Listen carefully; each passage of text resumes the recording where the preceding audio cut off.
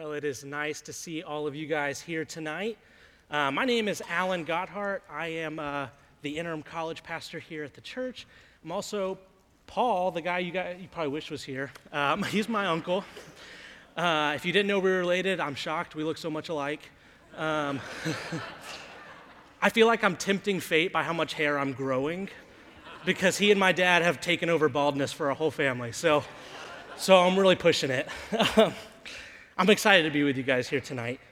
There are a lot of things about the Bible that can be particularly hard pills to swallow. The last shall be first, first shall be last. It's better to give than to receive. That the Word became flesh and dwelt among us. And all of these are important and they carry their own weight, but I think one of the most difficult and probably one of the most offensive pills to swallow is the constant reference to humanity as sheep. And I don't know if you guys know that much about sheep, but they are about as dumb as it gets. There's a story that ran in the USA Today out of Istanbul, Turkey, back in 2005. And what happened was there's a group of shepherds, and they took their communal flocks out to a hillside to graze, and they went off a little ways to go eat breakfast and watch the sheep from a distance, and that's when things started to go downhill, quite literally. One sheep decides he's going to tootle his way up the hill a little ways and gets to the edge of the cliff, and he decides this is the perfect time to test out his flight theory, and he jumps off the cliff. And now I know what you're thinking. One sheep jumping off a cliff is not newsworthy, and you're right, it wouldn't be. But that one sheep was all it took to give the flock the confidence that it needed. And then 1,500 sheep got the confidence they needed to decide they were going to fly that day too. 450 sheep died that day. Only 450, because as they jumped, the pile grew higher and softened the blow for the rest of them. You think, I'm not kidding either. It's crazy. And now, you may be able to spin this story and say that 450 sheep died for a good cause. They were explorers. But don't pull the wool over your eyes. You might say that the sheep were just team players. They didn't want that first guy to look like an idiot, so they all jumped. But I'd be fleecing you to suggest it. And I have one more. You might even say that because they're from Turkey, they thought they could fly. But that would be a bad attempt at humor. Good night. Y'all have a good one. But no, the sheep were actually just acting the way they were designed to. They aren't the brightest tools in the shed, and they need the constant supervision of their shepherd in order to maintain the right course. And as tough of a pill as it is to swallow, we share a lot in common with the sheep. We want to do our own thing even when we know it's not going to lead to something good in the end. We follow others into their bad decisions, and unfortunately, there's just a lot of similarities between us and sheep. In the last few weeks, Paul has been taking us through the series, This is the Gospel. And tonight, this may feel like a one-off message, and in many ways it is. I just found out this afternoon I'd be preaching today. But God was not surprised by what to us seemed like a change of events.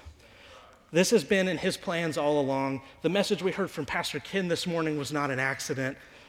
We just don't know yet how God's going to use it. And so my prayer ever since we found out this morning that Paul wasn't going to be preaching or that Seth wasn't going to be here has been that we would have the faith right now that we will have by the end of today. That we would already be excited about what we know God's going to do with this change of events. And so tonight we're going to be diving into what may be a familiar passage. We're going to be talking about the parable of the lost sheep.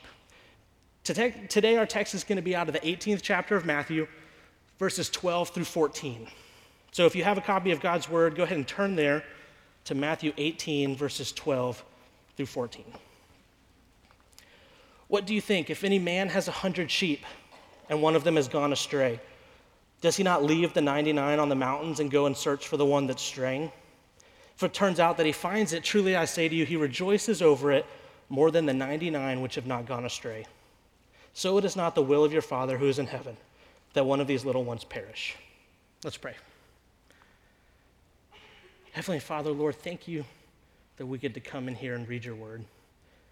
that we get to do so free of persecution, that we don't have to look over our shoulders as we get to open your word and worship freely. Lord, I pray that we don't take that for granted. God, I pray that you'll prepare our hearts tonight. Lord, I pray that we'd be available for whatever you have for us, and we'll thank you for what you'll do. In your name, amen. Now, before we get too deep into this text, we need to pull out a couple of basic pieces that are really important and act as an undercurrent for how we're going to pull out the application from this parable. From this text, there are three really important implications about the love of God. First, the love of God is an individual love. It wasn't enough for the shepherd in the parable to still have 99% of his sheep after the one went astray. That shepherd leaves the 99 and then looks for the one that went missing. No matter how large a family is, every parent knows you can't spare even one of your kids. God won't be satisfied until the last wanderer is gathered in. Scripture says he knows the number of hairs on your head. It's a personal, it's an individual love for you and me. Second, the love of God is a seeking love. The shepherd in this parable wasn't content to wait until the sheep found its way back into the flock. This was so radical to the Jewish people at the time, because up to this point, so much of Jewish culture and Jewish faith was based on this idea that if I can follow enough commandments, if I can make enough sacrifices, that's going to make me holy. That's how God's going to accept me. The Pharisees expected to get into heaven because they were holier than everyone else. They followed the commandments better than anybody else. And this is why the teachings of Jesus was so radical and turned them all up on their heads, because what Jesus was presenting, the Jewish people couldn't wrap their minds around. They would have gladly agreed that if the parable had ended with the lost sheep came scraggling back and limping and sat at the gate of the flock and begged Jesus to come in, and maybe on a good day, God would let him in if he was feeling like it. That would have been the God they'd be okay with. This God of wrath and justice. They wouldn't have been able to understand that our God is so much better than this. That Jesus was so much better than this.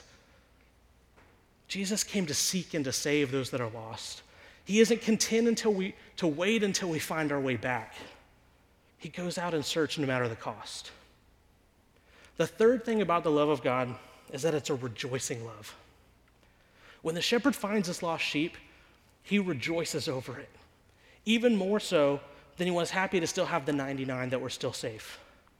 And sometimes I think our problem as believers is that we hold others to a different standard than our shepherd does.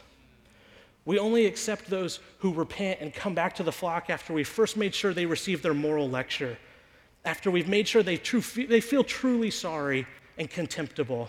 Then we'll let them back in. And even then, we typically don't trust them again. But the Good Shepherd puts our sins behind him. And when he finds us, it's all joy. And now understanding these implications about the love of God is critical to understand how big this parable really is. It's one of the shortest, but Jesus packs a punch, because without understanding the love of God, we'll never understand why he went to look for that sheep in the first place. We'll never understand what this verse means for us today either. And so now that we've laid out some of this groundwork about the love of God, we're going to dive into this parable.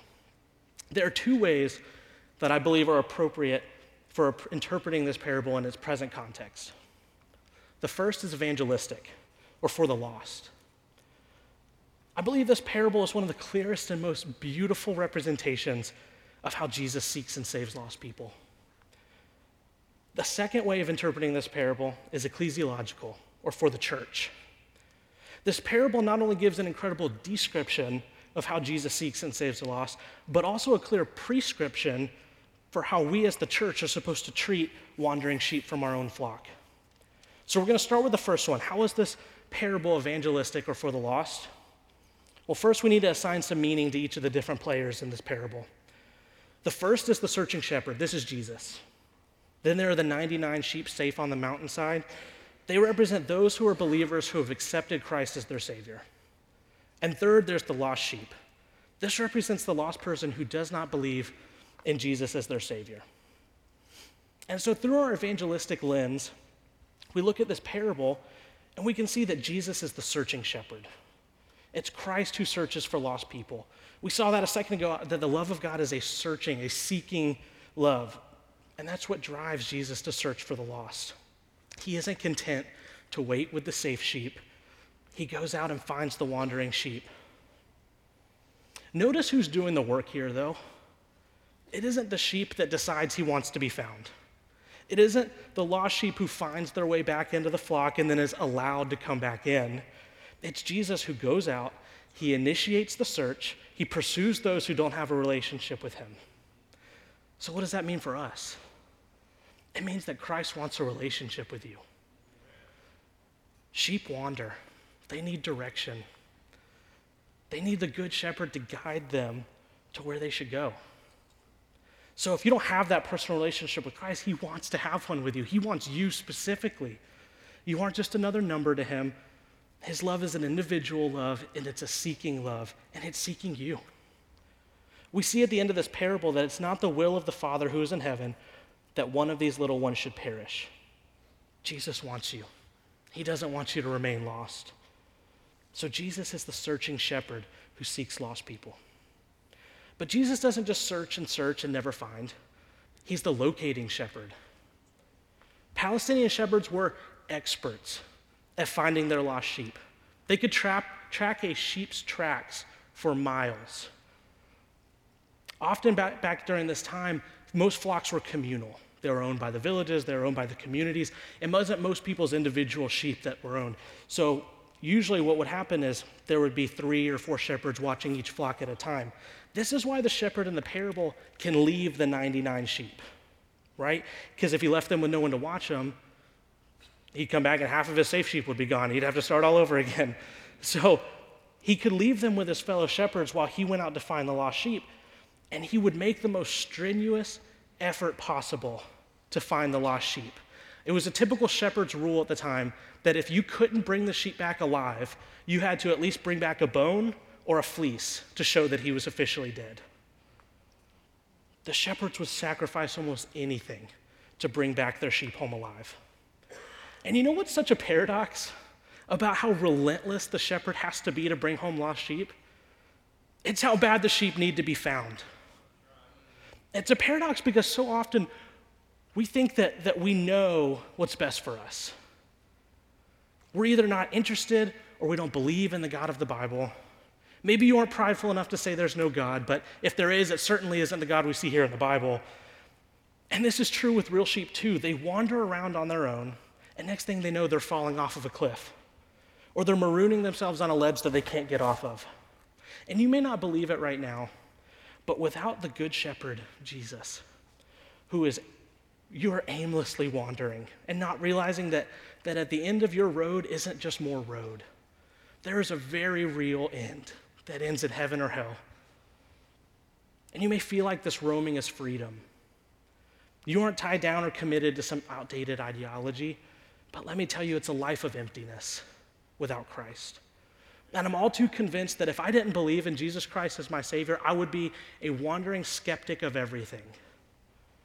I'd be begging for something to believe in, but too scared and too prideful to admit that Jesus was asking for a relationship with me. So if you have people in your life who keep trying to talk to you about Jesus, or maybe you're here tonight and you have literally no idea why. You don't even know how you ended up here. Or you're watching this online and you're like, what am I watching? It's not an accident. The paradox of the searching shepherd is how bad the lost sheep need to be found. You need the good shepherd to get his staff around you, to keep you from going over the edge. And Jesus gave the ultimate sacrifice to do this. To bring home lost sheep, he died on a cross so that we could have that relationship with him. And so what we know about the lengths that the shepherd would go to find his lost sheep, it's no surprise then what we see in verse 13. He says, if it turns out that he finds the lost sheep, truly I say to you, he rejoices over it more than over the 99 which have not gone astray. You can imagine the joy of the shepherd who came back carrying that wandering sheep on his shoulders. The lengths he went to find it and to be able to bring it back now safely in his arms. This parable shows Jesus his favorite picture of God's love. Our God has a rejoicing love. There's no grudge, there's only joy. But does that mean that the shepherd rejoices more over the sheep he found than the 99 who never went away to begin with? This is an incredible picture of God's grace and his love. But Jesus isn't saying that the shepherd doesn't care about the people who are safe. He's not saying that God is less delighted over disciples that are following him. But he's pointing out that there is a particular and a peculiar type of joy that comes from bringing home something that was lost. So how many of us are still wandering? How many of you are worried that God no longer wants you, that you've looked away from him too many times? Just like the parable says, he's the searching shepherd who loves you individually, who came to seek and save lost people. Now, something that's interesting, though, about this parable is we actually see a very similar version of it in Luke chapter 15. But if we look closely, there are some important things to note before we just say that this is the same parable with the same meaning. In Luke 15, he opens up the chapter with the parable of the lost sheep, but he starts verse 1 with this. He says, "Now all the tax collectors and the sinners were coming near him to listen to him. Both the Pharisees and the scribes began to grumble, saying, 'This man receives sinners and eats with them.'" Now this is very different than the way that Matthew 18 opens up verse 1. He says, "At that time the disciples came to Jesus and said, 'Who is the greatest in the kingdom of heaven?'" Matthew opens with Jesus talking to his disciples. Luke opens with Jesus talking to sinners, to Pharisees, to tax collectors, and to scribes. And now I know it can be tempting to look at this context and think, that's irrelevant, it's the same story. But I promise that it's so important because it gives a whole new dimension to this parable. So much so that I would argue that instead of Matthew and Luke telling slightly different versions of the same parable, Jesus told this parable 2 different times in 2 different settings, and Matthew writes down one and Luke writes down the other. And that's where I think we get to our second interpretation in the book of Matthew, and it's the ecclesiological one, or the one for the church. Yes, it's true that Jesus is the searching, the locating, the rejoicing, and ultimate good shepherd. But I believe that in Matthew, this parable is a charge to the church also to imitate Christ in this way. And this is why context is so important, because it can change the meaning of a parable in a very intentional way. The metaphor in this parable would not have been unfamiliar to the Jewish people, especially to the disciples. In fact, it was probably one of the most easy to recognize for them.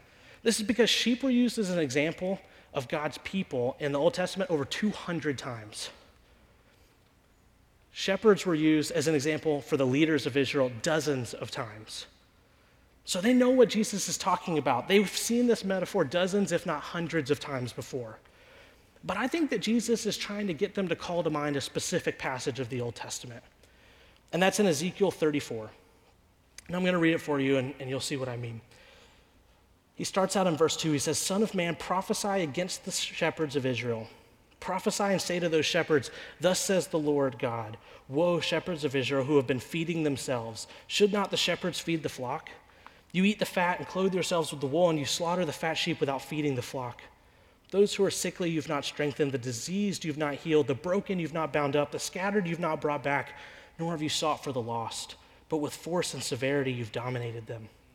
They were scattered for lack of a shepherd. They became food for every beast of the field and were scattered. My flock wandered through the mountains on every high hill. My flock was scattered all over the surface of the earth, and there was no one to search or seek for them.'" What I believe Jesus is implying to his disciples by using this parable is that they are to become the new shepherds who watch over the flock of those called by Christ. They're to replace the old shepherds prophesied against in Ezekiel and the other bad shepherds mentioned in the Old Testament.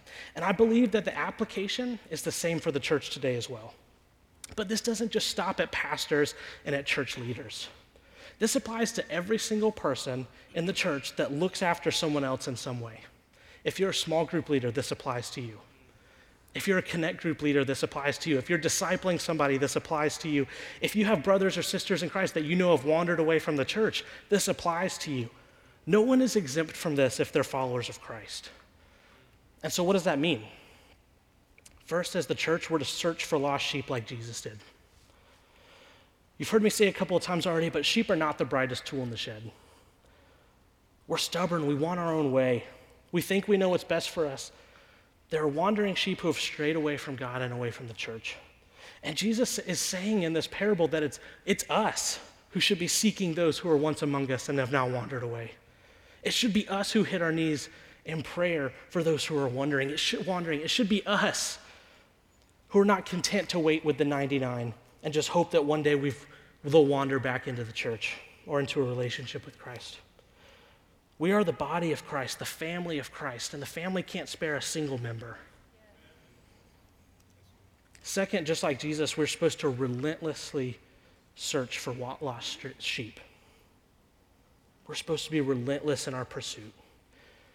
And no, not all who wander away want to be found. And I'd say without the Holy Spirit, most who wander away don't want to be found.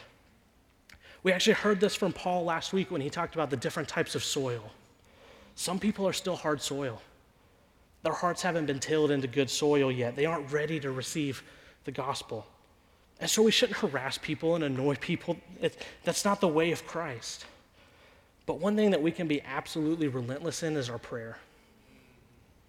And here's a quick side note. How many of us complain about the next generation? We all do it, right?